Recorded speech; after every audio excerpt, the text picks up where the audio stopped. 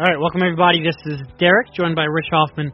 On this week's Sixers beat, been a couple weeks since we had Rich on. He has been traveling a little bit, timely travel, as you went on the Memphis-Miami-Orlando road trip before we knew that the Memphis-Miami-Orlando road trip mattered. But welcome back. Happy to be back, man. You got on that last leg, the circus that was the Orlando Magic in mid-November. I don't think that Yes. I don't think they've had quite that many media for one of those games, but desperate times. And honestly, after watching this past weekend of games, seems like that media was warranted. Yeah, and I mean it is. So obviously, a lot of today's podcast is going to be about Jimmy Butler and how he's played so far and how he impacts everything. It is certainly, there is a give a shit about this team that even with the playoff run, you don't normally get a middle of November game, that much scrutiny, that much attention. I think NBC Sports said it was the highest rated game since 2001, regular season game since 2001. That seems about right. I don't know what other game would be. Yeah, I mean, maybe like Iverson's return to Philly or something, but not much. I was thinking maybe Embiid's debut, but I think that was much more of a momentous moment for a small segment of the fan base, or a relatively small segment of the fan base. Yeah, it is the most excitement this team has had in a while. It is okay. So let's start off. Initial impressions of Orlando's ice cream machine. No, I'm just kidding. Can't let that out to the public, we might get into that. We'll see. Initial impressions of Jimmy Butler and his overall fit with the Sixers. I think it's maybe a little cleaner than I thought. I think a lot of people thought as soon as the trade was made, well, this doesn't really help one of their biggest issues, which is shooting. But Butler just takes so much attention, man. And, you saw it last night. Obviously, the two ISOs at the end of the game, that's something the Sixers never do. But when they built that lead in the first quarter, I think I tweeted this out and you responded to it. Like, I don't think I've seen J.J. Redick get that easy of, the shots he was getting just seemed so effortless. And I think a big part of that reason was because the Hornets' best defender was on Butler. And in the past, teams would go into Sixers games, game planning for the thing we need to stop. Once we get Ben Simmons stopped in transition, in the half court, it is all about the J.J. Redick, Joel Embiid two-man game. Well, now you have to deal with Jimmy Butler. And I think that sort of throws, it makes it a lot easier for Redick to get shots. That's one thing. To just have another ball handler, like, even when they're running their continuity offense and they're just running dribble handoffs, like, just having a guy who can take 4 or 5 dribbles and kind of pick and choose his way to the basket, they didn't have that. I love Robert Covington. Rich, he came off of a pick and roll the other night, drove to the basket, shielded the ball, and made it simple layup, and it was like, whoa. Oh my God, this is a revelation. I didn't know you were allowed to do this in basketball. Yeah. It was like, holy shit. And I will say, like, I love Robert Covington. I don't want to bash him on the way out because he was a really good player for the Sixers, and he netted them a really good player. But he can't do that. No. He cannot. I mean, his weakness was dribbling, and yeah, to just have like a patient pick and roll operator is, I mean, it's a game changer, man. So that's been great. I think defensively, kind of despite Kemba going for 60 freaking points last night, I am, by the way, they have to be so sick of playing against Kemba Walker. You said it. I think it's 7 of their last 40 regular season. 40, yep. Oh my God. Like, and of course he gives them the goodbye present of 60 freaking points. I kind of wrote about it today on my piece on theathletic.com/Philly. Subscribe if you haven't. Late in that game, it felt like Butler, the way Kemba was beating him was by getting a screen from Embiid's man, and Embiid was too far back in the paint, or not, just flat out not paying attention sometimes. and Cody Zeller was setting good screens. But one-on-one, Butler was doing a really good job against Kemba. And again, I think that's the comparison to Covington a little bit, in that sometimes Covington, although he played Kemba pretty well, I think the weaker part of his defense is one-on-one defense. Butler, to me, seems a little bit more consistent one-on-one. And then you end up seeing it last night with the tremendous block at the end of the game. I mean, the save he had, to save that ball over his head. I know, like, when you're a kid, they say, don't save the ball under your own basket. F that. That was amazing. He scoffed at that. And it was both amazing and risky. I think we can acknowledge both. Sure, but it worked, so I'm gonna just say it's amazing. I'm not even gonna acknowledge that risk. We're a results oriented business now. But it was just a very impressive athletic play, and then to hit the jumper on the other end. You know, it's been impressive so far. I think a lot of the reason for skepticism is how he would sort of fit with the Sixers in terms of chemistry and locker room and all that stuff. That seems to be going great so far, although I think we can couch that with it's only the first week, and I'm sure he was great in Minnesota the first week too. I loved Butler after Orlando. He's like, man, we all get along together, and it's like, well, yeah, you've known him for like 12 hours. Like, well, we'll see. How many times did he subtweet after the Utah game? Not subtweet, yeah. just I guess. Man, I can talk to him. Yeah. Oh my God, he was throwing so much shade at Utah. They don't take it personally. It's amazing. Minnesota. Yeah. All right, a real quick word from one of our sponsors, Harry's. Thanksgiving is right around the corner, which means we're about to enter the silly season of holiday shopping, and guys can be particularly difficult to find gifts for. As someone who's been using Harry's razors for years, let me help take some of that burden off your shoulders and recommend Harry's as a perfect gift. A gift that's both thoughtful and practical while not resorting to stereotypical ties or wallets that he probably doesn't need any more of anyway. Harry's makes long-lasting quality products at a super reasonable price, with German-engineered blades that cost as little as $2 each, which means you can get him a gift he can use now and one that will continue saving him money down the line. You can even personalize it and make it feel special with the option to choose a color that's right for him and the ability to add a personal engraving. With gift sets starting at just $10 and a 100% quality guarantee, Harry's is a gift you can't go wrong with. As a special offer for the fans of the show, we've partnered with Harry's to give you $5 off any shave set, including our limited edition holiday sets when you go to harrys.com/SixersBeat. Plus, you'll get free shipping. This offer is for new and returning customers and is only available for the holidays. Each Harry's shaving set comes with an ergonomic weighted handle with an option to engrave, German-engineered 5-blade cartridges that provide a close, comfortable shave, foaming gel for a rich lather, a travel cover to protect your blades, and a handsome holiday gift box. Or, if you just want something for yourself, redeem a holidays trial offer to experience the quality of shave before committing. Get your holiday shopping done early. Free shipping ends on December 12th, so act now. Go to harrys.com/SixersBeat to get $5 off a shave set while supplies last. That's harrys.com/SixersBeat.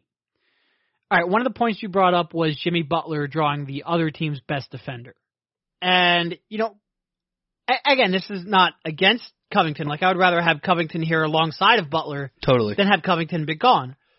But he would frequently draw the other team's worst defender. And they would hide their weakest defender, a lot of times their shortest defender, on Covington because he couldn't make anybody pay. And having someone in Butler who you can't do that with, in fact, you have to do the exact opposite of that with, I think it does free up, you know, J.J. Redick quite a bit. And you look in the half court, and like you said, it was all either an Embiid post-up or an Embiid-Redick two-man game. Well, now you can throw in Jimmy ISOs and Jimmy Embiid pick and rolls into that mix, and even a little bit of Jimmy Ben Simmons pick and rolls, which they're playing with a little bit. You just have a lot more that you can go to. He does move pretty well off the ball. That will help with Simmons. You know, when this trade was made, I thought the fit concerns with Embiid were overblown pretty drastically. Like, I thought Jimmy Butler could really help Joel Embiid, and I thought Joel Embiid and the attention he gets as a role man could really help Jimmy Butler. The concern was with Ben Simmons. And I think there's been a little bit of that is borne out to be true. You know, he obviously played extremely well last night, But before then, he looked very tentative, didn't know where to find his spots. When he did try to find his spots, it seemed like he was really trying to attack the post, and that wasn't really working out for him. What do you think about the fit between those two so far? Yeah, well, Ben played well last night, but yeah, I think it's a tricky fit, but overall, I think Ben Simmons in the half court with a lot of people are tricky fits, unless they're just spot-up shooters or like Bellinelli or Redick running off screens. So, yeah, I do think there's going to be a little bit of, they're going to have to work some stuff out there. I will say defensively, those guys look pretty impressive together. I mean, they can switch like Covington and Simmons can, and Butler, he's already found a way, like when he was guarding Kemba last night. When the Sixers got a rebound, Butler was, and he's done this in all the games, he just sprinted down the floor, and Simmons had no problem just throwing that ball ahead to Butler to try and post up Kemba on a mismatch. And they got some buckets. I think somebody made a corner three as I think it was Shamet as a direct result. It's tricky. I don't think I don't think Ben is going to be used to, Jimmy and Joel having the ball in their hands all the time. So that's going to take some work. They're going to have to, they're going to have to make some nice like cuts and passing plays. There was on that Butler drive when he found Simmons for the dunk, that was a really well-timed cut off the ball by Simmons. They're going to need to do more of that because it's not the easiest fit. I think the hope for those two is that their basketball IQ, and a lot was made about that sideline out of bounds play against Utah where Simmons lobbed the ball up to Butler to kind of seal the game. You're going to need plays like that where their basketball IQ and they kind of know where each other are going. Because the shooting fit with Ben off the ball is not the easiest thing in the world to deal with. This is where you start the lack of progress in Simmons' jump shot in the, what are we at, like 30 months now since he's been drafted? And yeah, he was injured for part of that, but I mean, that was a lower body injury. He could have gotten some shots up there. He has to make progress on that. And he's made none. He might have gone back as a shooter. Looks a little more confident from the free throw line, but as an in-game shooter, he might be more hesitant than he was at LSU, and certainly more hesitant than he was in high school, and a lot of that goes into the quality of the defenders, speed of the game, distance of the three-point shot, all that stuff. But he just has not made any real, provable, demonstrable progress in his jump shot, and that's so hard. And on the one hand, so a lot of people looked at this trade and said, oh, well, that means Ben Simmons is a point guard. I've always thought you need to make him not the point guard. He's a point forward, and this is my least favorite discussion in all of basketball. Those designations are ridiculous or pointless. They really mean nothing. In terms of being a point guard, Ben Simmons is always going to be the one that Brett Brown is going to give, inbounding the ball. He's going to give it to him to break the press. And, nowadays it seems like we define point guards by pick and roll play. So if Ben can't do that, he's not a point guard. I just don't, if we're going to have to throw a label out there, I'm going to defend it a lot based off of ability to read what's happening around him, handle the ball, and make decisions, and Ben is still the quote-unquote point guard. But you always looked at his skill set and you said, okay, well, he's not going to be a great pick-and-roll player, at least not until he gets a willing and capable jump shot. You need that skill set to surround him with. So that's Markel's role. That's why he was drafted. They didn't draft him to be the off guard or the two guard or whatever designation you want to throw out there. He was really good with the ball in his hands at Washington. They wanted that next to Ben Simmons. So this was always the kind of adjustment they were going to have to make. Like Ben Simmons was always going to have to learn how to play with the ball in his hands less frequently than he was accustomed to. And a lot of what he did in the half court at LSU was out of the mid post. And they're trying some of that now, but that's not the sustainable offense it was at college when he had a size advantage on everyone who they even thought of throwing at him. So you are going to run a lot of two-man games with Embiid and Redick. You are going to run a lot of two-man games with Butler and Embiid. And finding a way for Simmons to not kill your spacing and also to provide value, it is going to be a very real adjustment. I do believe that. It's tough. Yeah, I totally agree with you. On the positive side, I was thinking about this last night, and you're one of the few people who I knew back in the Doug Collins era. But if anybody remembers, at the end of games, at the end of those kind of torturous Sixers games, they'd basically just run ISO for Lou Williams at the end. And I think back then all of us would usually scream, run a play or something. Well, now we're kind of on the other extreme, where all the Sixers do is run plays at the end of games. The problem is it's either the two-man game or something else where there's kind of a lot of moving parts, and that's how you see these. I think it was on an Embiid post-up and then the sideline out of bounds play. Just two at the end of the last night's game against Charlotte. Just two inexplicable turnovers by Embiid and Simmons at the end. It is kind of nice to just be able to say, like, all right, Jimmy, just run a pick and roll, or like, dude, we're just ISOing you. Like, we'll get the last shot. It'll be a decent shot, and we're willing to live with the results. I think that was good, and I do think, like, early on, just trusting him with that was a good sign. It's just easier, man. Like, it's like you said, last night, if the Sixers had played with their old roster, Walker would have been guarding Covington. He just would have. And Cov might have had, 15, 17 points, but it really would have just been by shooting over Walker. It really wouldn't have been taking advantage of that mismatch. You could see last night, like, Walker was guarding Muscala and Chandler, and while those guys didn't do a good job at all against him, like, I do think it's going to put a level of kind of confusion in other teams. And then, yeah, I mean, Jimmy shot at the end of the game. It's why you brought him here. There aren't that many players who you could give the ball to in that spot and feel like comfortable. Like, yeah, we'll live with this shot. He can create it, and we'll go down with him. And he delivered, and that was pretty cool. Yeah, and it really is. Brett said the other day in Orlando that that kind of a play, whether that was a Butler ISO, which they went to last night, or a late pick and roll, they didn't have that personnel. They just flat out didn't. And Markelle sort of kind of showed flashes of that when he could get to the rim, but you're not going to ask him to do that on a last-second shot. So Brett is adapting. I would still like to see them run some late-game Embiid Redick stuff. Like, I don't want them to abandon what got in there. Mix that in. Yeah, and they did that against Orlando. It's just Redick's big feet stepped out of bounds. So I don't think they're going to, trust me, they're not going to lead the league in pick and rolls and ISOs.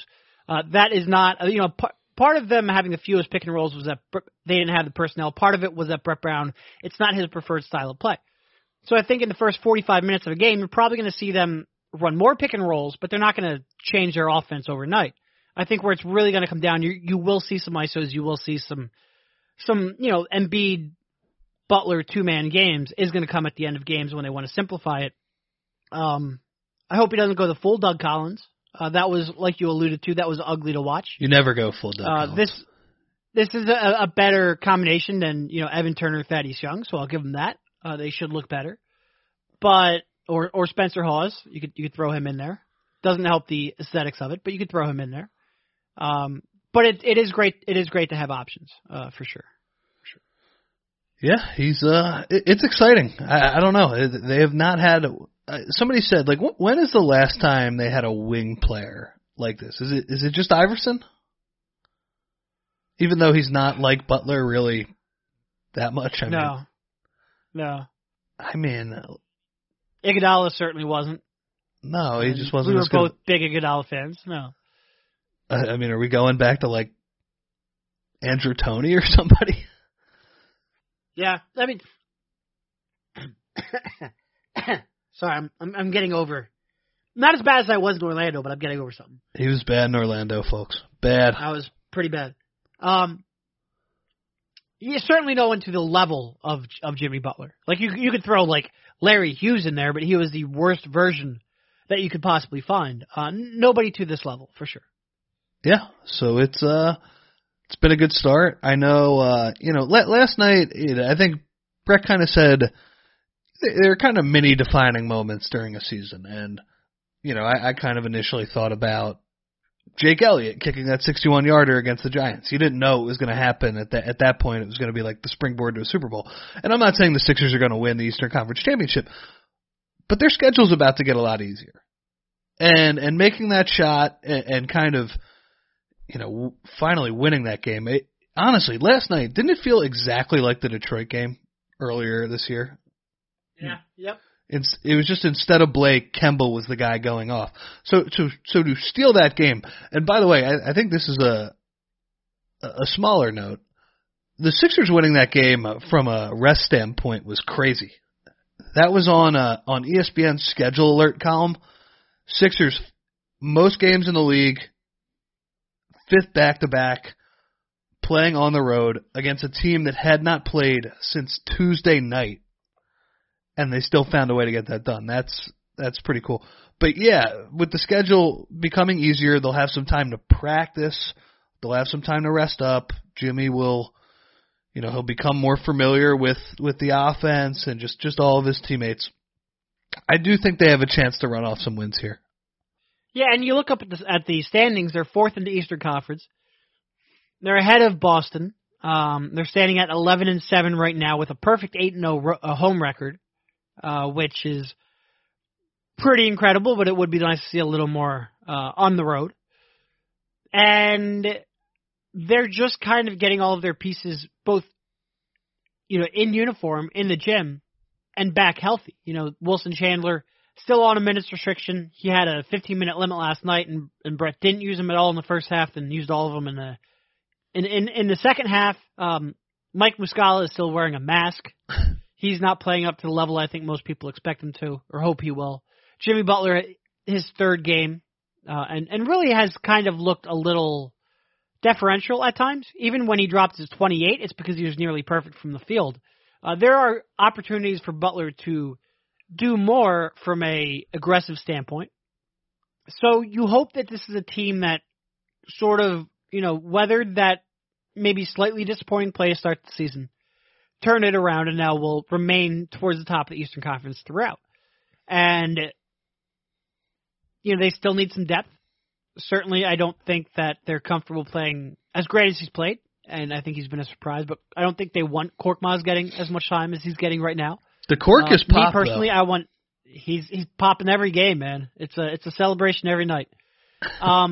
I don't think I want Mike Muscala playing as much 4 as he currently is, but you're sort of low on options of perimeter players to, kind of do that small ball that I think they should pursue, and that Brett Brown probably doesn't necessarily want to pursue because he's always shied away from that a little bit.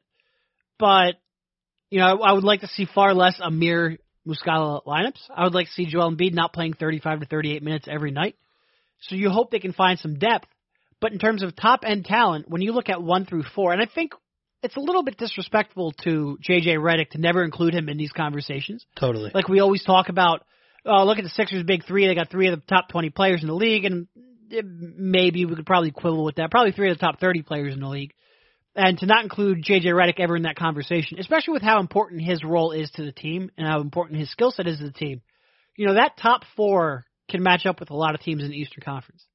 And you still got to kind of figure out that 5th spot. Is it going to be Wilson Chandler throughout? But you have a really good top 4. You address that depth. You get these guys on the same page. You get Jimmy Butler knowing the entire playbook. You get Ben Simmons a little more comfortable in his new role offensively. This team has a lot of potential. And look, as frustrating as it is maybe that Ben Simmons isn't always playing as a quote-unquote top 3 right now, he's still an elite defensive player. And I think a lot of times that sort of gets lost. Like if he can find a way to not hurt your half-court offense while being an elite transition pusher and an elite defensive player and a versatile defensive player, don't sleep on Ben Simmons is what I would say. Yep, but as we discussed, fitting him into the half court is honestly, I think it might be Brett's toughest job right now. That if you told me like what one thing is going to determine how far the Sixers go this season, besides like Embiid playing at an MVP level or whatever, I do think like that's going to affect everything else. And finding a way for Ben to coexist with Butler and Embiid. And now, like, you know, I think a lot of the conversation early in the year has been, well, how does he coexist with Fultz? Well, now he has the fit concerns, but the talent of the players and the effectiveness of the players has jumped up a bunch of notches. So, yeah. What do you it's interesting. The Amir Muscala lineups drive me insane. That said, like, what do you think are some ways to remedy that? I mean, they've only played, they played 60 minutes together at this point and have not been very successful. I just, you know, with Wilson on a 15-minute restriction, like, I don't know exactly what the answer is. I do think, you know, some of Brett's rotations, I know that has been a source of frustration to some Sixers fans. I also do wonder, though, like, is this team deep enough to have, like, I don't really see any players on the bench who are not playing, like maybe Jonah Bolden, who deserve those minutes. I would say the one thing, though, stop playing Amir and Muscala together. Just find a way. Like, seriously, play Simmons at the 4 or something. But I've had enough of those two guys together. You can't score with those two guys. Yeah, I mean, in my perfect world, Ben Simmons would be probably the second tallest player on the Sixers lineup pretty much the entire time he's on the court. And in the minutes when he's not, you know, you try to mix in maybe Wilson Chandler at that spot. Not a whole lot of big man depth outside of that, but I would try to limit two traditional big men on the floor as much as I could. But in order to do that, you need wing players and perimeter players who justify that. And when you look at it, like I said, Korkmaz and Shamet are the two you would typically turn to off the bench. Are any of them right now really deserving of more minutes, where you would kind of push Ben Simmons up the lineup? You know, I'm not. I think this is where who they target with that 15th roster spot, who they target in the buyout market, is going to have a pretty big impact on that, because a lot of people are going to look at it, Chris Sheridan included. They need more power forward depth, and I don't see that at all. Like, that's just not how I view the sport of basketball. It's not how I view this roster construction. That's not how I view Ben Simmons' versatility defensively and how you can maximize that. So, to me, you go out and look, maybe the best player available is a 4, and you can put him alongside Embiid and Amir and Muscala when he's playing the 5. Maybe that's the case, but I would just be looking for the best player, the best shooter, and let those kind of resolve itself. But yeah, Amir Muscala lineups don't, to be honest, Muscala at the 4 at all doesn't do a whole lot for me. He just doesn't have the foot speed to where I enjoy those lineups, to where I think that's maximizing your defensive potential, and I would like to see them minimize that. And by the way, they can't score offensively either. Yeah, it's just not a good fit. And I totally agree with you that, you know, with Simmons, you have the versatility to play different lineups. So if it is a 4, and it's a stretch 4, go ahead and get them if he's the best player.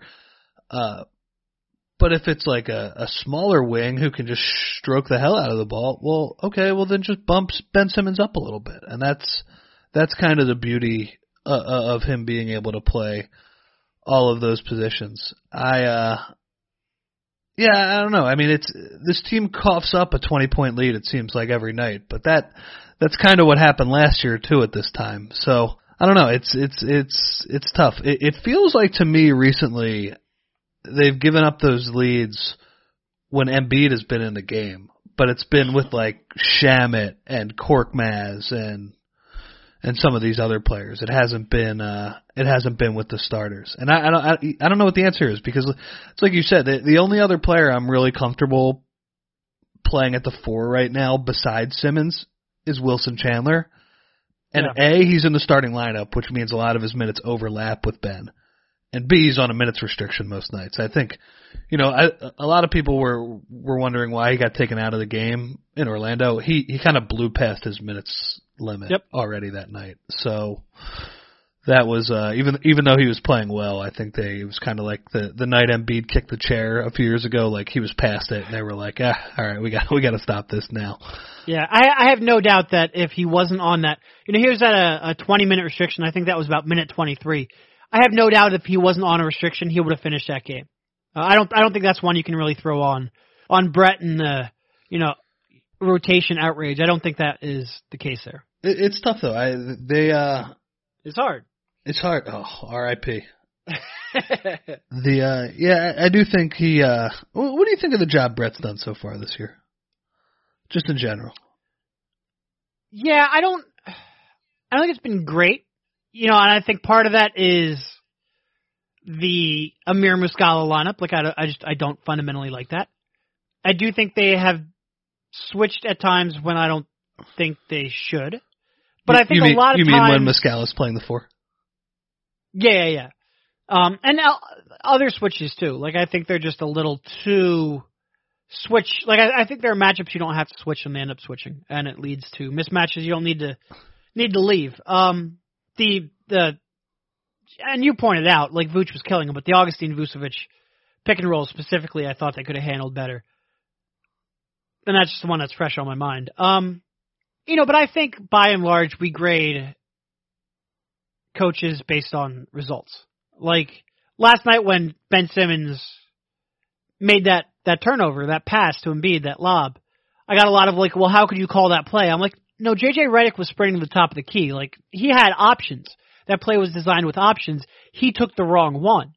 And I think a lot of times, like Orlando, do we have that outrage if J.J. Redick doesn't step on a three-point line? Or if J.J. Redick doesn't get called for a bullshit offensive foul call? Like, I think there were, especially when I went back and I rewatched it, I thought they got a lot of good looks. I thought they had a lot of plays drawn up well, and none of them materialized, but I don't think they were bad decisions. So I think probably average is kind of what I would say. Yeah. Like, I don't think they have made the most of their talent yet, but I don't think Brett is the reason they got off to a slow start either. And like I said, I think a lot of times with coaches, it's a results-oriented criticism. I think that's a good way to put it.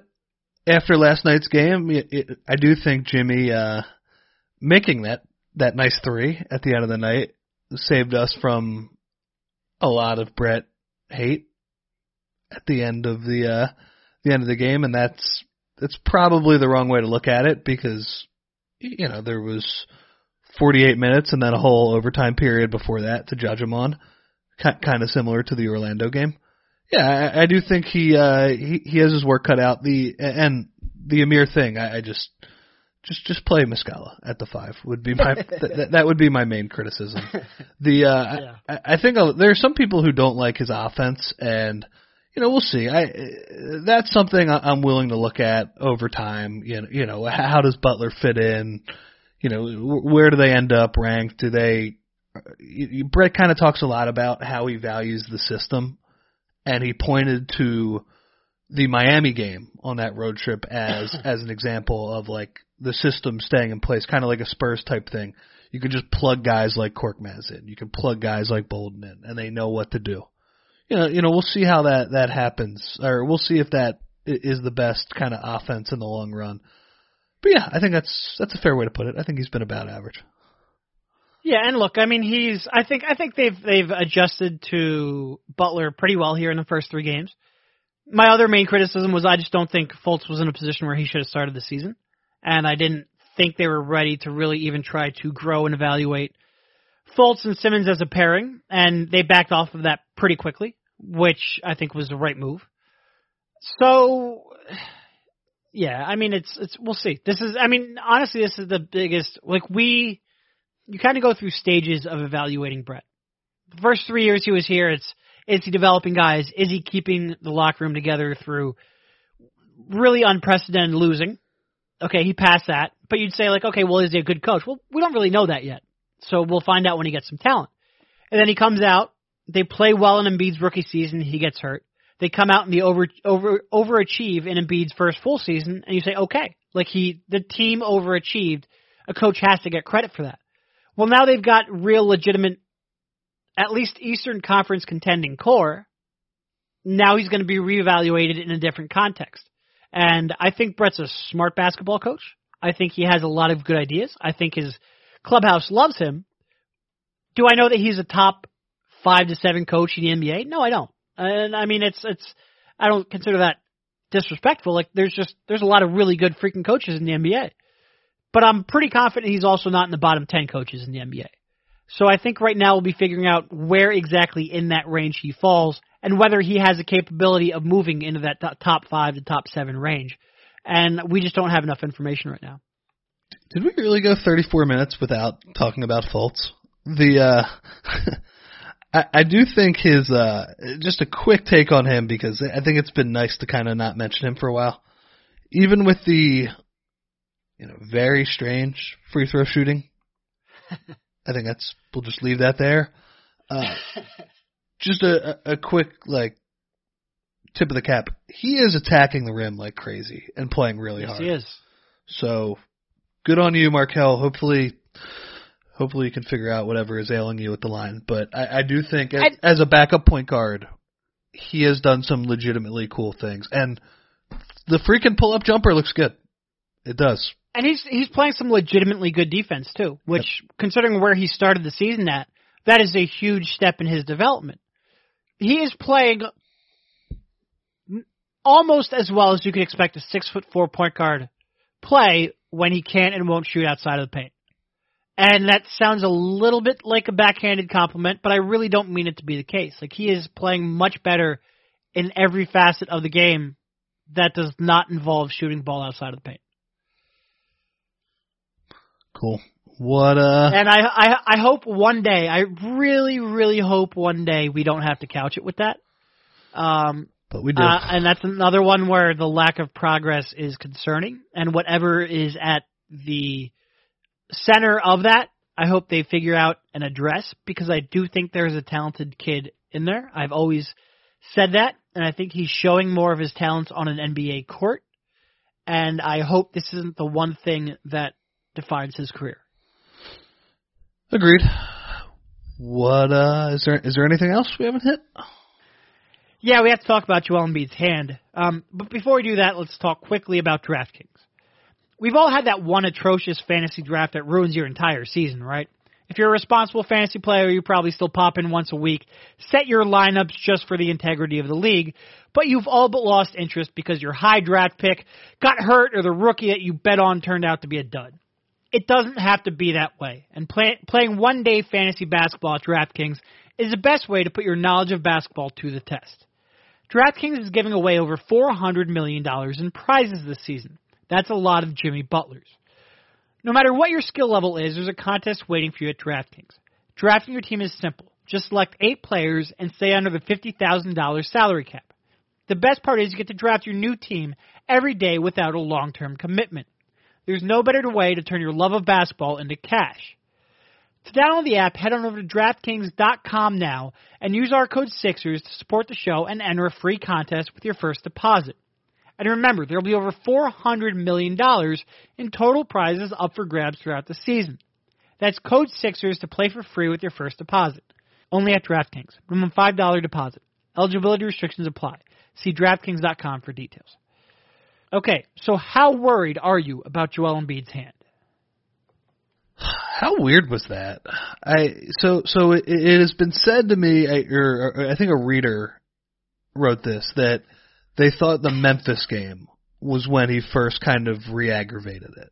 I got to go back and look at the video of it, but it would make sense. He has not shot the ball well in, I guess, 3 out of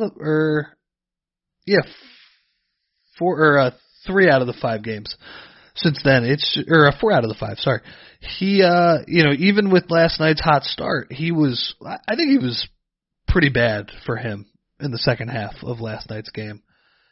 I don't know. I mean, God, and then he brings up that it's going all the way back to playing against Phoenix last year. That was New Year's Eve, man. Think about all the basketball he's played since then. And he was pretty direct in saying that he's kind of been dealing with it. Like, they've been finding ways to manage it. It didn't sound like this is a complete re-aggravation either, which is just mind-blowing.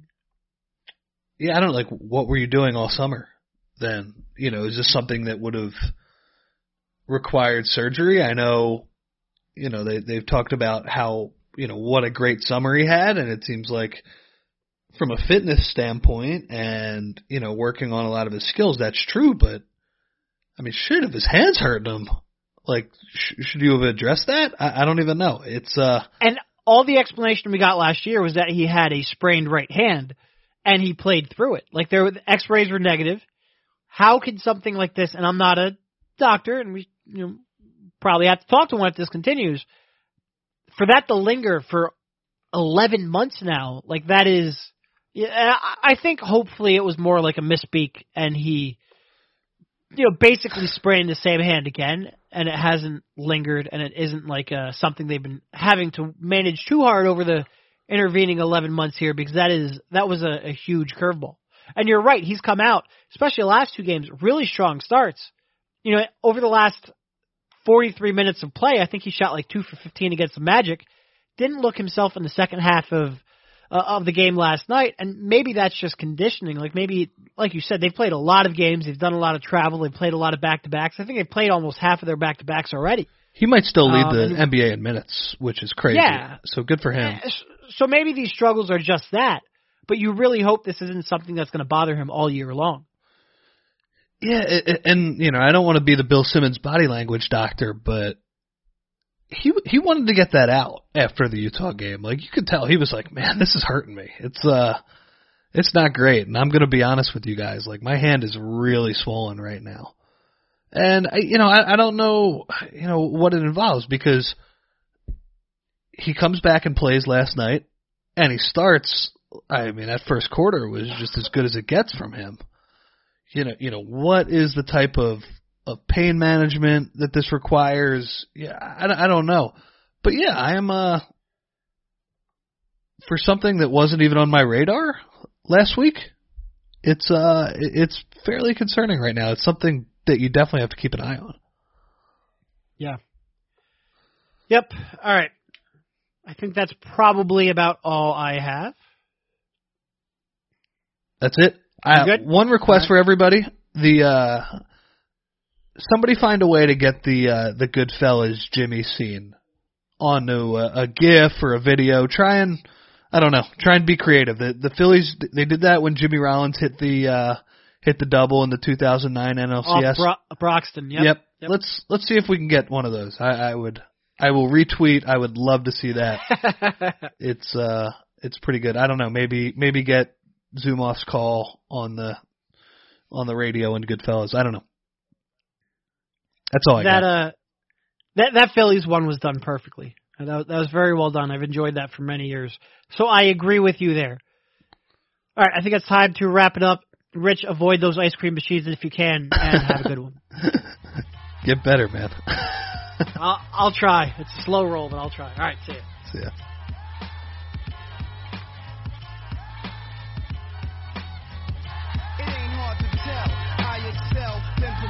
The mic is contacted, I attract clientele. My mic check is